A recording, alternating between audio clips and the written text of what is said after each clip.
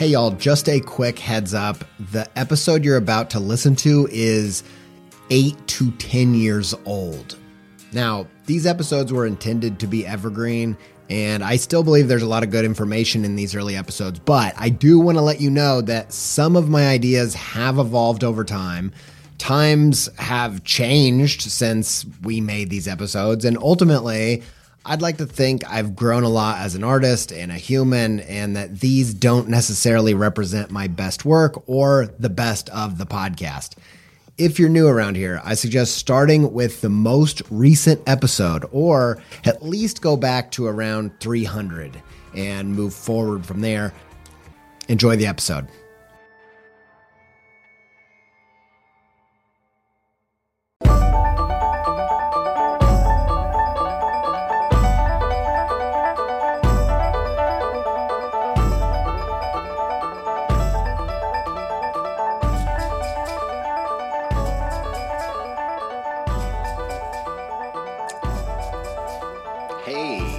Hey everybody, it's me, Andy J. Miller, the host of the Creative Pep Talk podcast. This is the podcast where we help creative professionals find a high demand for the work that they want to be doing, the work that's creatively fulfilling to them. That's what this podcast is all about. It's about commercial art. It's not about business. It's not about art. It's about when they come together and they make this beautiful thing called commercial art. That's what it's all about. That's what we're talking about today. So before we get all jazzed out of our minds and into the crazy action of this episode of the podcast, I wanted to bring to you a few different bits of info. Number one, you can find this show at illustrationage.com/creativepeptalk. Illustration Age is a illustration website where they showcase inspiring new work from lots of different artists. They're great people over there. Go check that out. You can also find them on Instagram now and get some inspiration fix that way if you so choose. Now, if you love the Creative Pep Talk podcast, if it's something that has encouraged you and it's something that helps you do your work, have breakthroughs in your work, I'd like you to consider backing my Patreon at least at $1 an episode. That fund helps make this decision and this investment of time really easy for me. And so I thank you, all the backers who are already doing that. I also updated the Patreon, so now you can also back at $2. If you back at $2, you'll get the $1 deal, and I'll also send you a postcard with a little message from me. Plus, you get twice the fulfillment as the $1 backers. You can feel extra excited about how much you're backing the podcast. And then also, I opened up this new thing where at $50 per episode, you can be a sponsor of the podcast, and I will give you a big shout out every episode. There's only 2 spots for that.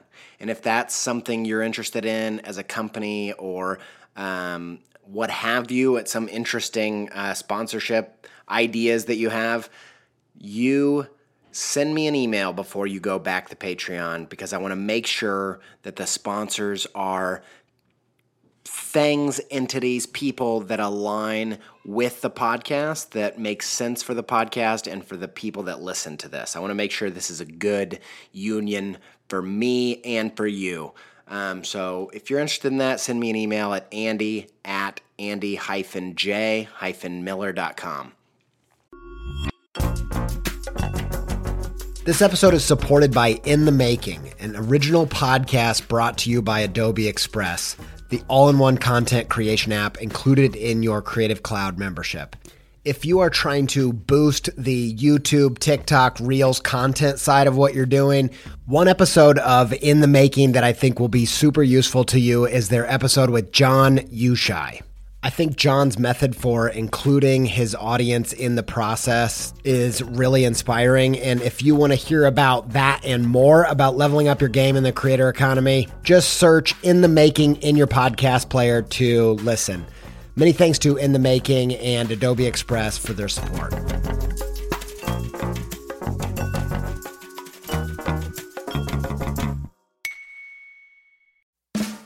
I really needed to rehaul my website. I was talking to some web people, looking around, and I got intrigued by Squarespace's new Fluid engine, partially because it just sounds cool, but also because it allows you to drag and resize and layer up anything you can imagine. I dove in, rebuilt my site.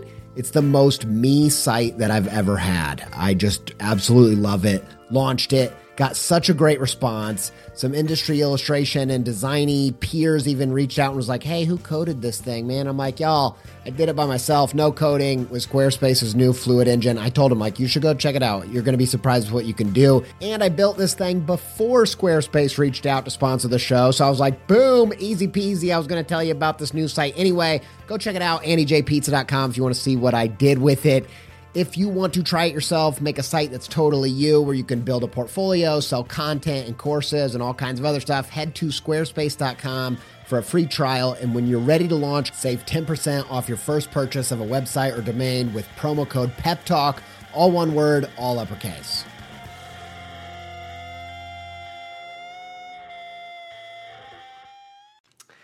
Now, this episode, on episode 50, I loved having all of you guests. It was a blast. Super enjoyed having that.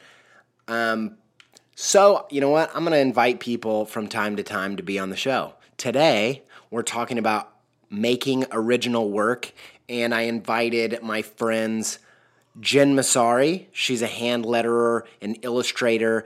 She's a MICA graduate, and she lives in Brooklyn now. She makes fantastic work, and she's one of my favorite people. I feel like we always end up in the same kind of conferences and places and places online, and she's just super awesome. Go check her work out, and we're going to have a little bit of a tip from her. And we've also got my buddy Brandon Reich. We live nearby. We get lunch sometimes. He does amazing work for the music industry. He does tons of merchandise, band t-shirts, crazy productivity. He did one of the Miller Beer artist cans recently, so you could see that. Brandon is a really brilliant guy, super hard worker, and he's going to bring some information as well. So stay tuned for that. Now, without any further chatting and messing around, let's get to the real point of today. What we're talking about today is original work. Original work. Is it a real thing or is it a myth? Is it possible to actually make something new per se?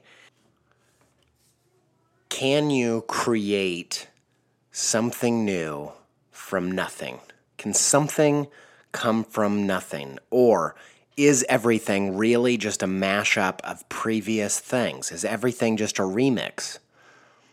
You know, is it Steal Like an Artist, or is it that the only true artists create from nothing, create the original work?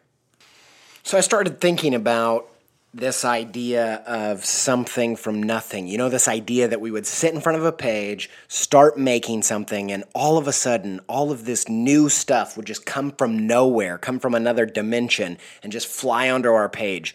And it made me think about this concept that I learned in biology as a youngin' back in the school days. I always kind of loved biology and science. I didn't really realize it at the time, but I always did I loved it all the way through. And this one concept stuck with me, and it's called spontaneous generation. And the idea was that back in the day, before scientific method. They thought that different living things could come from dead things, things that weren't living. They thought that if you sat a piece of meat, a dead piece of meat, that out of the meat, kind of magically, maggots would arise, right? Because they couldn't see where these maggots were coming from. They didn't know they were from flies. That maggots would come from nothing. And they would think that, from water there would be tadpoles or whatever it is. They would think that fleas could be born from dust, right? That was old thinking. They thought that, they literally thought that living things could spring to life from non-living things, from just dust and decay. They really believed that. And then, along came scientific method and testing and controls and rational thought. And they realized that idea was absolutely craziness, that life could not spring forth from nothing, that something could not be born from nothing, that it's actually impossible. And I think that a more compelling version, a more interesting version in the terms of new work, new things, new art, new life, a more interesting. Now, set your personal beliefs down for a minute. I'm not arguing anything scientifically, but I'm going to use some of these ideas to talk about where new comes from in our work. I'm very inspired by nature. If you look at the biodiversity in the world, it is staggering. It's crazy. If you look at, we've talked about this on the show before, the mantis shrimp. What an amazing, insane, crazy thing that is out there. And when I think about new, original, exciting, brand new, I think the mantis shrimp. Here's something that blows my mind. This little tiny shrimp in the ocean, we have 3 cones to see color, and the combination of these 3 cones in our eyes makes all the color that we see. Mantis shrimp has 16 cones. They see all kinds of colors that we don't see, like colors that we don't even know exist, that we can't possibly imagine. These mantis shrimp look like a rainbow. Not only that, but when they punch with their little claw, it is at the speed of a bullet. If you put a mantis shrimp into your aquarium, it could punch through the glass. When I think of the biodiversity like that, when I come across an animal like that, online I'm constantly seeing new animals that I never knew existed. When I see that, I'm so inspired because I'm like, wow, here's something that I couldn't ever have imagined, and it blows my mind. And so when I think about new work and I look back through my process of developing something that felt more unique of a voice, more original, I think a more compelling concept, more compelling than spontaneous generation where something magically just springs from nothing. I think a more interesting concept is the concept of evolution. The idea that through reproduction, small variations over long periods of time spring forth new species, right? New does happen, but it doesn't happen just out of nowhere, like sit in front of the page and something new happens amazing. It takes copying, yeah, but it also takes variation, random mutations over long stretches of time. Take a look at, go on Pinterest, go search for fox illustration of foxes on Pinterest. I did this with my students. And when you first do it, it's kind of cool. Like you're looking at, the first 50 pins, and there's just some really cool, interesting illustrations out there. But once you get to like the 5,000th Fox illustration, you get this unsettling feeling in your gut. And it's saying, how the heck am I going to cut through all of the junk? How am I going? It's not junk, sorry, Fox people out there. I just mean, how am I going to make something that stands up against all of the amazing illustration that's already out there? I think almost always we fight problems with obvious solutions, and obvious solutions don't work because they're unoriginal and they've already been done by the thousands of other people that are trying to do this because they're the obvious solution. And it makes me think about Kobayashi. We've talked about this guy before. He's the hot dog eating champion. Here's a guy, he came to this sport, if you can call it a sport. He came to the sport of hot dog eating. And if you're going to try to eat more hot dogs than someone else, the logical way of going about that is brute force. Like, just practice eating tons of hot dogs and try to eat as many as you can as fast as you can, right? Like, that's the obvious way. And I think if you approach art, commercial art, illustration, design that way, the most obvious thing to do is just try to make better work. Just try to make it more high quality. Just try to draw better than the other guy, right? But that sheer brute force isn't going to work because we've had billions of people on this planet for who knows how long working on these problems of just trying to make the needle push forward a little bit, just try to draw a little bit better than the last person.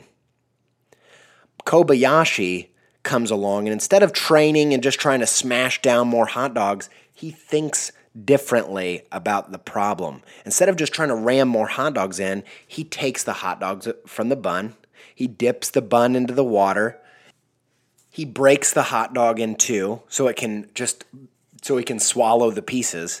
And so he goes from the world record, someone else held the record for it was 24 hot dogs in 6 minutes. He comes along and he breaks it by double. He eats 54 hot dogs in 6 minutes.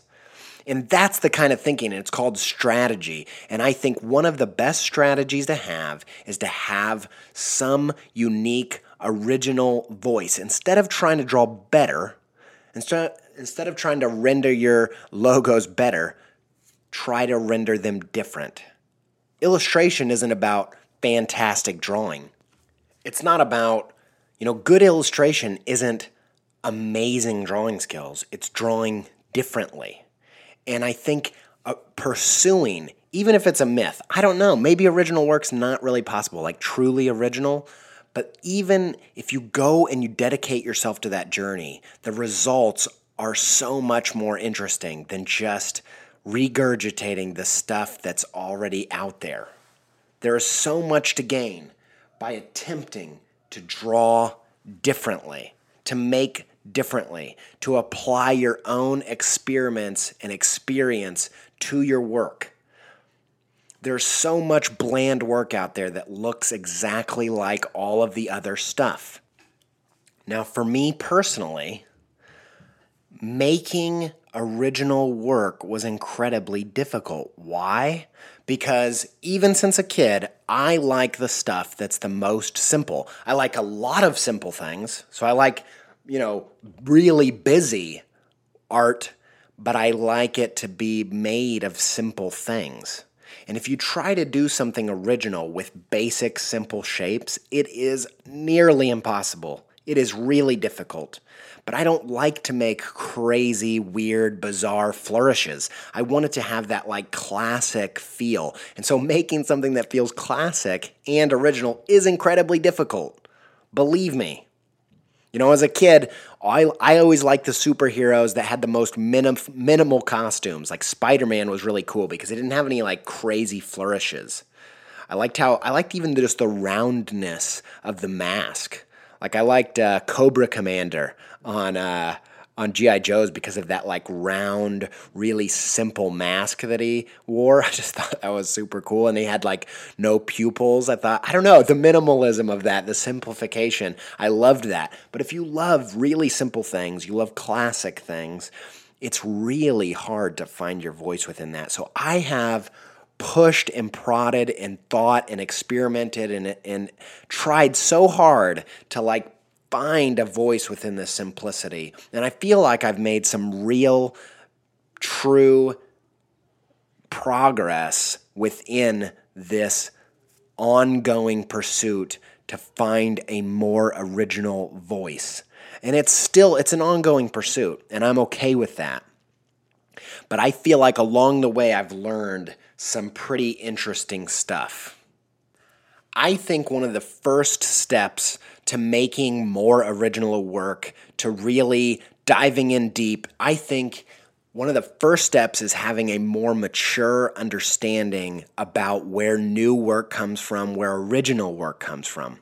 I think this old backwards view of spontaneous generation where new life just springs from dead things, that's bogus. If you're someone out there who hasn't had a lot of experience trying to make original work, you probably think that the artists that you're into are just insanely original, like completely original. Like if you don't know a lot about the history of commercial art, and you just have a handful of favorites, you probably don't know where their inspirations and influences come from, and they probably look like they're pulling new things right down from the heavens, right? But the more you dive in, the more deep you go into this thing, the more you realize an original voice, an original thought is really, really, really hard to come by, right? And that can be super discouraging. But I think knowing that, understanding that, yes, that you do need all these other parts, you need to have influence, you need to build upon other people's work and other things in the world in order to start finding the variations. I think understanding that it's a lot more like evolution and a lot less like spontaneous generation is the first step to finding an original voice, an original work. I think one thing to note that's important is that I believe that just like music, that our creative industry has genres of visual art, and I think that's totally fine. I'm not talking about creating a new genre. If you want to go back to the biology thing, how about this? Kingdom, phylum, class, order, family, genus, species. I still know that from my school days. I was a real nerd with this stuff, and I didn't even realize it until looking back. But kingdom, phylum, class, order, family, genus, species, we're talking about genus. That's like a genre. It's okay to be part of a genre. Because if you innovate and try to make a new genre, like there's not a lot of reward there. We're going to talk about that at the end. But I'm talking about a new species. So not, a completely new genus of animals. Like we're talking about, it's okay to be a dog. Just be your own breed of dog. Be your own species of dog. That's what we're talking about. Genus is, a collection of like things, but species have their own unique little corner of that collective group. So I think it's okay to be part of a genre, but you want to find your own voice within that genre. Like, it's okay to be part of the punk movement. It's okay to be part of hip-hop, right? Like, musicians that want to have a career, they don't say, I'm going to start a completely new type of music. That's unrealistic, and it's kind of like that spontaneous generation thing, and that's not what we're talking about here. All right, let's get to a plan here. Let's get to the things, what are the right conditions that need to be met in order for a new species of work to arrive?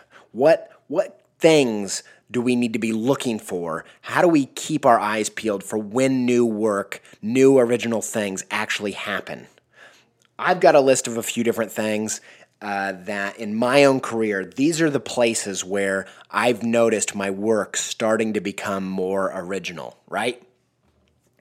So, number one, in evolution, it's one of the first conditions is reproduction. Animals getting together and making new animals. Reproduction, right? Everything is a remix. Go check that out. That's Kirby Ferguson. Really interesting stuff. Most bands start as cover bands, and that's okay. Early on, I felt like I got discouraged because I would try to make something really original and new and great, and I'd make it and I'd put it out there, and someone would be like, "Oh, that kind of reminds me of da-da-da-da-da," and I'd be like, "Ugh, gosh, so annoying. Take the wind right out of your sails." And early on, that really bugged me. But looking back, talking to other artists, and then also studying other great artists, you realize that everybody starts out either terrible or pretty derivative or both. And that's normal. You gotta start there. You gotta start with the building blocks of what's out there already. I believe that creativity is less about pulling new things down from the heavens, and it's more about making interesting connections from things that seemed unconnected or unable to be connected in the first place. Let's look at some of the greatest creations ever to be made. Number one, obviously on the list, Boyz II Men.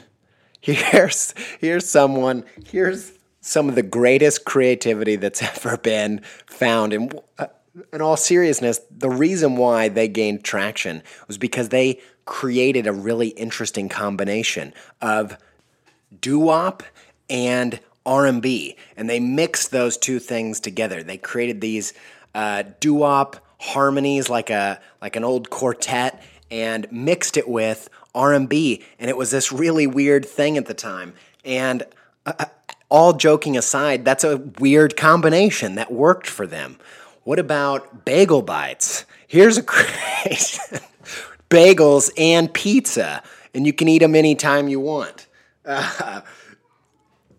Here's a real one, Adventure Time, right? Adventure Time has changed network cartoons, literally changed the landscape of network cartoons for our generation. The way that cartoons are written, the people that consume cartoons, it was all dramatically altered by this cartoon, Adventure Time. And if you take Adventure Time, you rip it apart, basic parts are, take a Hayao Miyazaki film and throw SpongeBob in it.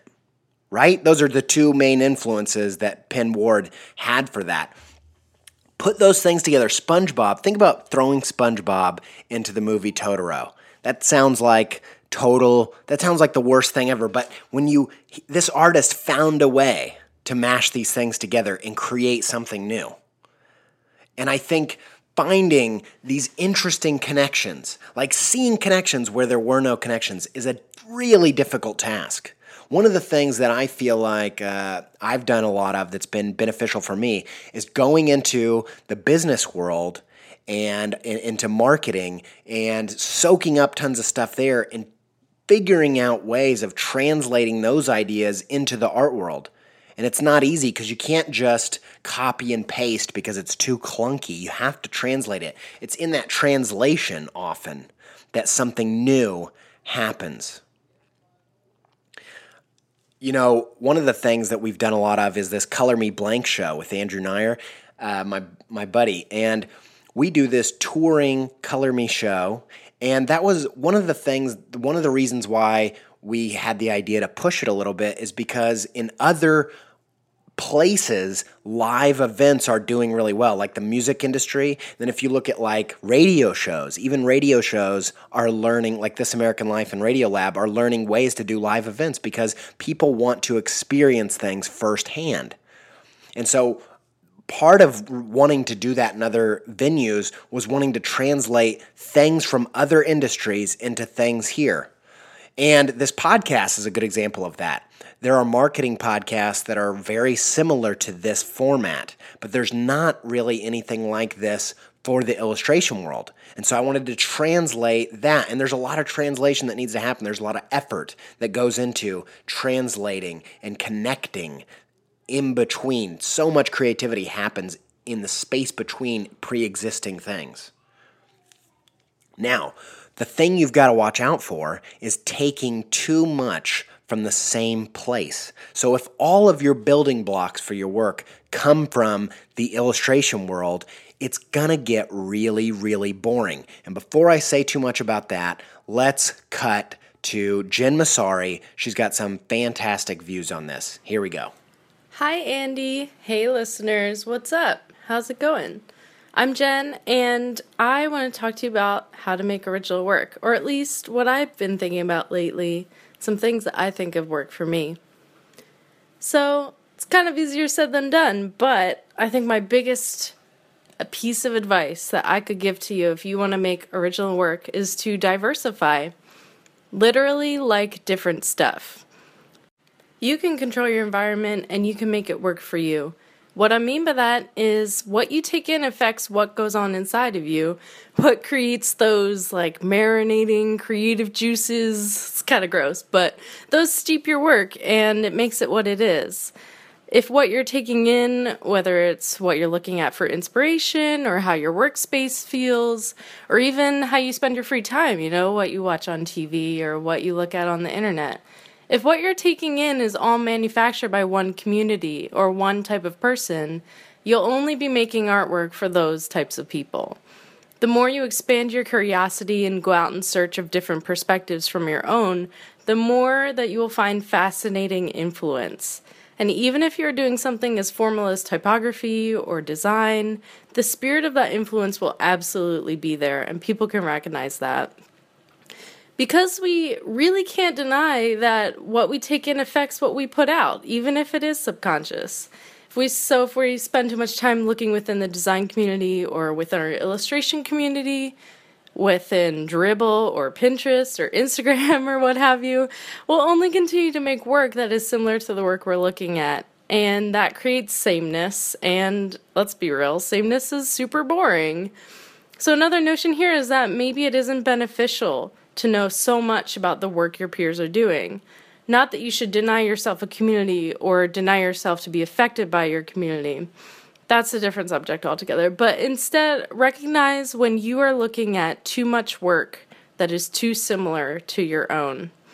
I personally have a threshold, and I have to get away from the internet after a certain point. Because I've realized that if I'm looking too much at work that I admire, my work ends up being a cover version of that work. So go forth, go out, look at some cool stuff, find some different perspectives, and make some great work. Bye. All right, that is absolutely brilliant. And I honestly, those are some of the same things that were big turning points for me early on when I started to dive deeper, not just into the past of illustration, but also beyond illustration. Some of my biggest influences, a few years out of college, I really started to dig into my influences as a kid, the things that really made a big impact on me as a kid, and the things that moved me in the world, whether it was like nature, biology, philosophy, science, quantum physics, those types of things really made a big impact, and I started to use this like psychedelic patterny stuff to represent the invisible things in life, and then also things from entertainment industry, and started to bring some of that into my illustration. So yeah, that's totally true. Finding more diverse references, taking reference from things that no one else is taking reference from, and using those as building blocks and connecting that to your illustration and to the things in the illustration industry. That's where things really get interesting. So thank you, Jen, for taking a minute out to do that. Honestly, Jen's work, it has this really, really high level of craft that I'm just like blown away by. I think she is going to be doing just more and more fantastic, awesome, huge things in the illustration world. I'm sure she'll be around for like a long time. So if you don't know about her work, you will probably know about it really soon. Thanks, Jen. I really appreciate that. Okay, so you've got reproduction, where you're taking pre-existing things, putting them together, and making new things, if you know what I'm saying. So the next thing, the next step, the next part, the conditions for new, exciting things to happen, this is one of my favorites, is variation. So in evolution, they call it random mutation. So when the DNA gets together, two sets of DNA get together and an accident happens and something kind of goes wrong, but it goes wrong in the most right kind of way. And we talk about this in art all the time. Some people, I don't know if it's like a Bob Ross thing, the happy accidents. Is that a Bob Ross thing? Happy accidents, when you go to make something and it just doesn't quite go right, but it goes wrong, but in the right kind of way. When something accidentally looks good, you get that random mutation. You have an accident. Even sometimes when you filter these references through your hand changes things because you hold a pencil differently. You come to the page differently. You have this just natural difference in the way that you make stuff. Instead of running away from that because it's an accident, because you didn't do it on purpose, lean into that stuff. I feel like one of the most original parts of my work has happened through just making tons of things. And then over time, in this, say one piece of work, I have this little accident happen. I'm like, you know what? I kind of like the way that looks. So I take that little tiny random mutation into the next piece of work that I do. I intentionally notice, oh, that thing happened. I didn't mean for it to happen, but I like that it did, and I'm gonna do it again. So I do that again. And once you've made like 100, 200 pieces of work, slowly those random mutations, just like generation after generation, slowly new species evolve. Just like that, you start finding new things, right? So don't shy away from these bad things that happen, these accidents. Lean into the way that you just happen to draw differently. Lean into that accident that happened that kind of looked cool. Be mindful of that and put it into the next drawing. Push it into the next thing. Sometimes, like, I'll be working on client work and I'll make something and I'll be like, I know that's not right for the client. I accidentally stumbled upon this other thing. I'm going to push pause on that in my sketchbook, and I'm going to come back and make some personal work on that. So be mindful when these weird things happen, when these random mutations happen, because if enough random mutations happen that are advantageous, that are somehow good, eventually, over time, those things turn into new styles of work. And that's when stuff gets really interesting. You know, if you look at this idea of evolution in nature, it's like randomly these brown bears that lived in the Arctic, randomly one of their babies was a white bear. Like something went wrong in the DNA. But that white bear hid in the snow better and could catch his prey easier. And so that gene gets passed on because he gets to reproduce a bunch of times because he's around for a long time. And because of that, some of his babies are now white bears. And that's where the polar bears, that's the theory of evolution says that that's where polar bear comes from. Doesn't matter if you like evolution or not. That's the idea, and it's a really good idea when it comes to applying that to your work. And so you accidentally make a white bear instead of a brown bear, but for some reason it kind of looks right. So you take that same random thing. You know, one of these things, when I use different textures or you collage a few different bits together. You know, one time I was making a t-shirt design and I was drawing a bunch of different stuff and nothing was going right. I drew this one piece, didn't like it. I hid the layer in Photoshop. Then I started drawing a new piece and making something new. Didn't like that. But then I accidentally made that last layer visible and the old thing went on top of the new thing. And it didn't look exactly right. I had to erase different parts and mash them together. But the composition I came up with on that time was way different than anything I would have meant to do. And I use that technique in future things. And so I think this random mutation, this randomness of your own experiments, your own experience, your own DNA. Like your own DNA is one of the most original assets that you have available. It's literally impossible other than twins or triplets or whatever, other than that, it's literally impossible. The math says that it's impossible that two humans would be born with the same DNA because there are so many combinations of this, like billions and billions and billions, trillions of combinations. The most original thing you got is your DNA.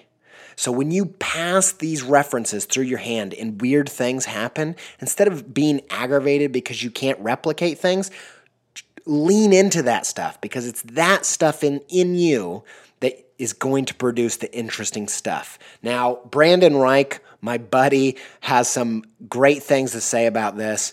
Without further ado, let's get to Brandon. Hi, this is graphic artist Brandon Reich. Andy asked me to contribute some of my ideas on how to make more unique work. I think one of the easiest ways to get yourself in the habit of creating more unique work is to find a healthy distance from inspiration. So a lot of times we'll go to these design sites or Pinterest sites or, designers' blogs or their Dribbble page or wherever you see these designers' work. And we kind of get in the habit of trying to recreate what we see. And if you recreate what you see, then you kind of have to know that that is not going to be unique work. So you have to know that your main inspiration has to come from something within or some weird little viewpoint or some weird little way that you view the world or you view characters or you view letters or whatever it is that you make. That weird little perspective is your unique approach. Going to a website or a gallery full of inspiration is everybody else's work, and maybe that gets us excited about how we do what we do. But more than anything, it's going to sort of make us want to copy that and want to create that again. But it's already been created. It's already out there. You saw it. So you have to know that there's something inside of you in some weird little way that you see it. That's the most powerful thing about your creativity. The most powerful thing about your creativity is what you have inside of you that the world hasn't seen yet. So your job as a creative is to take that thing inside of you and to figure out a way to get it out. That is your unique approach. That is your unique voice. If you can figure out a process and a method on how to do that on a regular basis, you're going to start looking into your portfolio and it's going to be much more unique than it was. And it's going to be from a very unique perspective. And then it's going to start becoming your style. And then when people start referring to that style of illustration, they might put your name at the beginning of that style. So that should be the goal. Your goal shouldn't be to regurgitate everybody else's work. Maybe that makes sense when you're getting started. But we got to learn to use these inspiration websites as a way to sort of snap ourselves out of a creative funk, as opposed to just being suggestions on the style that you should make.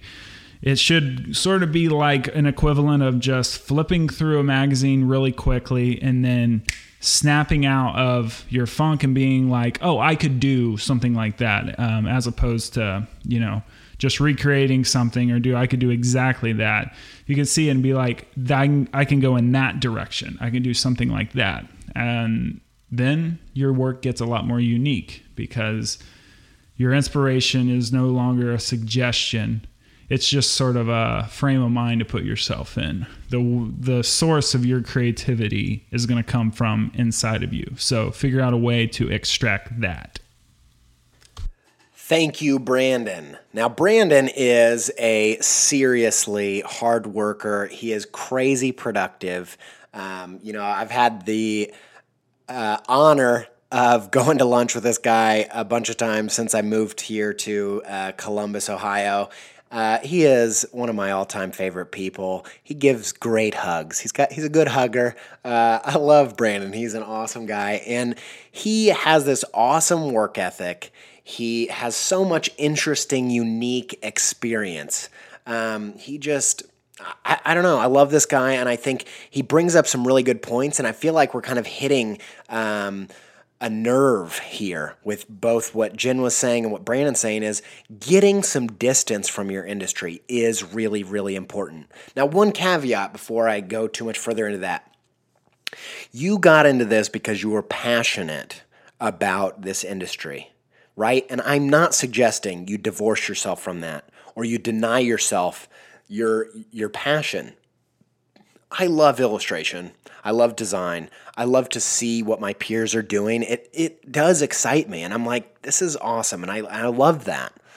But when I start getting that sense, that deep sense that, you know what, this is kind of looking too much like the other stuff out there. Instead of going into like don't shame yourself. Because it's okay. That happens. And part of staying contemporary and staying in the now means knowing a little bit about what's going on out there. And that's totally fine. It's totally fine to have influence. But when you start getting that sense like, this is just, I'm regurgitating. Stuff is, it's not new, it's not exciting. You need to go make your experiments in your sketchbook. You need to go experience new things. When I go travel somewhere, honestly, I've never been someone who has romanticized the idea of travel. I never did that. I never kind of had that view. But honestly, when I go out of my comfort zone, all of a sudden, all these new things start to percolate within me. And I have these new experiences in my sketchbook. And we start taking reference. You start, drawing from life, literally drawing things from life. Go draw in nature, go draw people on the train. Once you start taking some of that first-hand primary reference, and then you start taking reference from really obscure things. For me, things like Fraggle Rock are really, I feel like I'm really inspired. A lot of my characters are inspired by the Muppets, visually even, and I feel like that's something that makes my illustration different. And so, that's not even that big of a leap, but it's just one industry away from what we're doing. And then I can even get inspired by just actual nature. And I think we're hitting a nerve here by being inundated with all of this Pinterest and Dribbble and all that stuff all the time. And you start feeling like you're just regurgitating. Don't beat yourself up about it. Just go out there and go have some fun drawing new things. So thank you, Brandon. That's really awesome. I'm sure it's going to help all of the listeners. Thanks for taking time out of your super busy schedule. Kicking so many butts. Thanks, man. I really appreciate it. Okay, so the number 2 was variation, the random mutations, leaning into the ways that you are unique all on your own that make things wrong in the right kind of ways. Number 3, and our last one, is in order for evolution to really happen and in order for species to come from nowhere, it just takes tons and tons of time. One of the things I run into often is, when I'm doing these portfolio reviews or I'm working with students, one thing that I get hit with a lot, and I'm kind of stunned by people that really, really want to have creative careers, and they're not making piles and piles and piles of work. If you want a career, you want to make original art, you want to stake a claim as a great artist, and you are not hustling and making piles and piles and piles and piles of stuff, you are doing it wrong. You really are doing it wrong. One of the biggest breakthroughs in style for me was the Nod Project, where I drew a new character every weekday for a year, 260 characters. And it was through that forcing myself of coming up with that many ideas. So many times you're like, you have to just think of something that you know is going to be bad because you can't reinvent something good. And sometimes it's in that bad ideas that something good happens, just in that sheer quantity, right? Quantity and time. Just putting those into the mix often yields new results. So for me, I've told this story before, the Indie Rock coloring book. That idea came from laying in my bed, trying to think of extra ideas to present at my college because I had to present 4 ideas, and I already thought of one that I liked, so I wanted to come up with 3 other ideas that I didn't like. I spent all the months working on the first idea, and then the day before the presentation when I had to present 4 ideas, I thought, while I'm laying in bed, I'll come up with 3 more. And they better be bad, so my first idea looks really good. My first idea actually wasn't so good. But as I'm sitting there trying to think of bad ideas, that's when I came up with this idea for the Indie Rock coloring book that ended up going on to being a published book and selling a bunch of coloring books. Like, that came from quantity. Like, just sheer doing extra more. As you force yourself into that uncomfortable place of trying to come up with something different, like trying to come up with 10 options, you're gonna know that some of them are gonna be bad. And when you know some of them are gonna be bad, you're gonna experiment in a weirder way, and you're not gonna put all the pressure on it. And when you just, by sheer quantity, by sheer time spent in the sketchbook, new things are bound to happen. So I think one of the biggest things that you can do to try to develop a more unique voice is just make tons and tons and tons of stuff. To me, the people out there that seem to be most successful are the people that are addicted to making new things, like just have to make new stuff all the time. And I think if you've never done a daily project, it's an interesting thing to try. Take a really small corner, take these really specific constraints, just really specific things, a little corner, and just make tons and tons of stuff in that corner, because you're going to have to stretch these constraints over and over. Otherwise, you're going to be bored, or otherwise, you're just going to make the exact same thing every day. But it's in that uncomfortable place of time in the sketchbook and quantity that weird new things start to develop.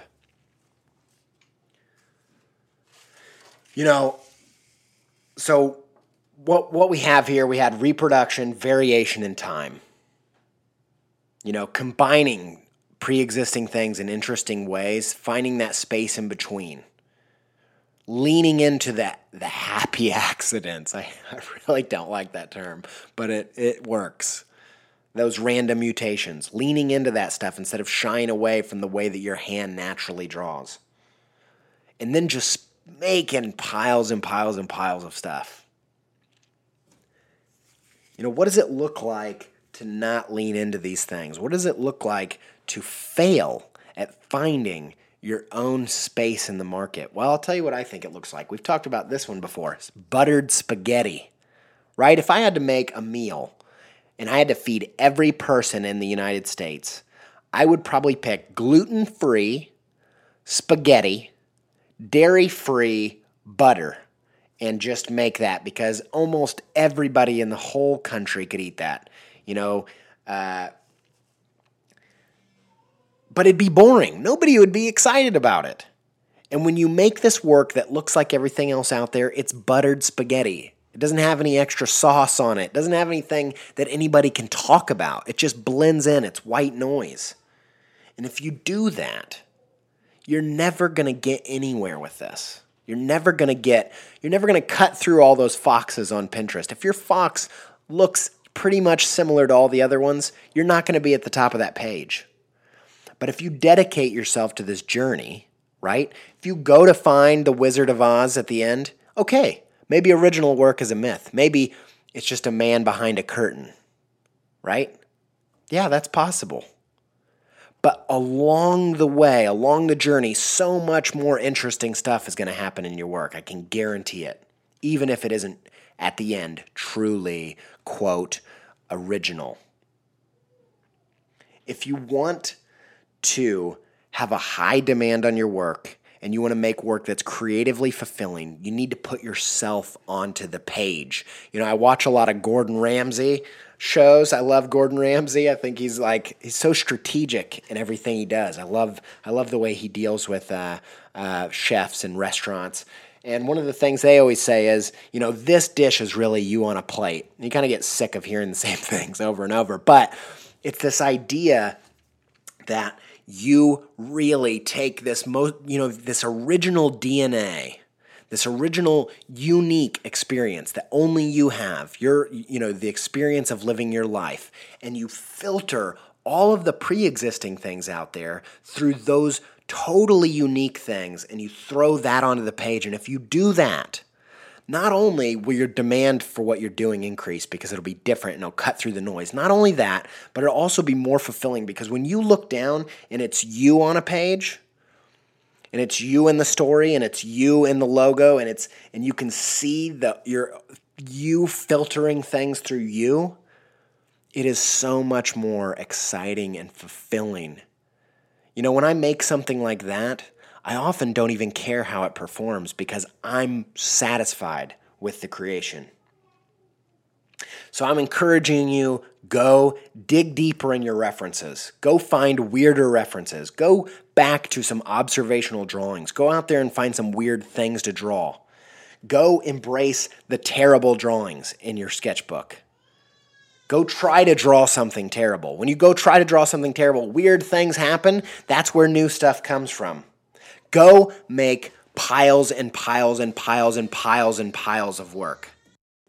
If you dedicate yourself to this journey of trying to find your original voice, I cannot guarantee you that at the end of it, what you have will be truly original. I don't know if that really exists. Even in science, they have a hard time deciding, is there anything truly original, or did everything come from something?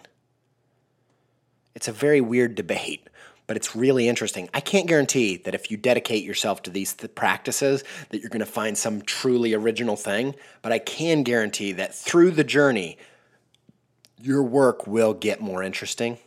The whole journey will be more interesting. It'll be more fulfilling, and the demand, I believe the demand will go up for your work. Now, I just want to end with 2 disclaimers real quick, because I think within this topic, there's a lot of stuff that gets thrown around, and it's not all very accurate. And I just wanted 2 ending thoughts. One is Paul Rand, one of my all-time favorite designers, all-time favorite commercial artist, says this: "Don't try to be original, just try to be good." And I get that. You know, I like classic, simple work. So I have a hard time. I don't have this natural yearning to have this super original thing. I would rather it be good. I agree with that. I understand that. But I do think the pursuit of original is really worthwhile. But one way that I think he's onto something here is innovation never yields the reward. It's the perfecters of the innovation that get the reward. It's not innovation, it's the perfecters that get the reward. Look at it like this. Thomas Edison, he's the one who got the reward for the light bulb. He didn't invent the light bulb. He invented the first commercially viable light bulb. He gets the reward. Facebook is not an innovative idea. It's a perfection of what MySpace already did. So I think an obsession with your work being completely 100% original is actually maybe not the right pursuit. Completely. But I also I think worse than that is the other side of the spectrum, which is just copying other people's stuff. That's a real quick way to get the bottom of the Pinterest board, if it looks like everything else. But I do think it's interesting to note, trying to be so crazy innovative, there's not a lot of reward there. Trying to invent your own genre of music, like that is, the reward's not going to be there. It's the guy that comes along next and says, hey, that kind of thing that you're doing that's super bad but also kind of unique, I'm going to make it not bad but take some of that uniqueness.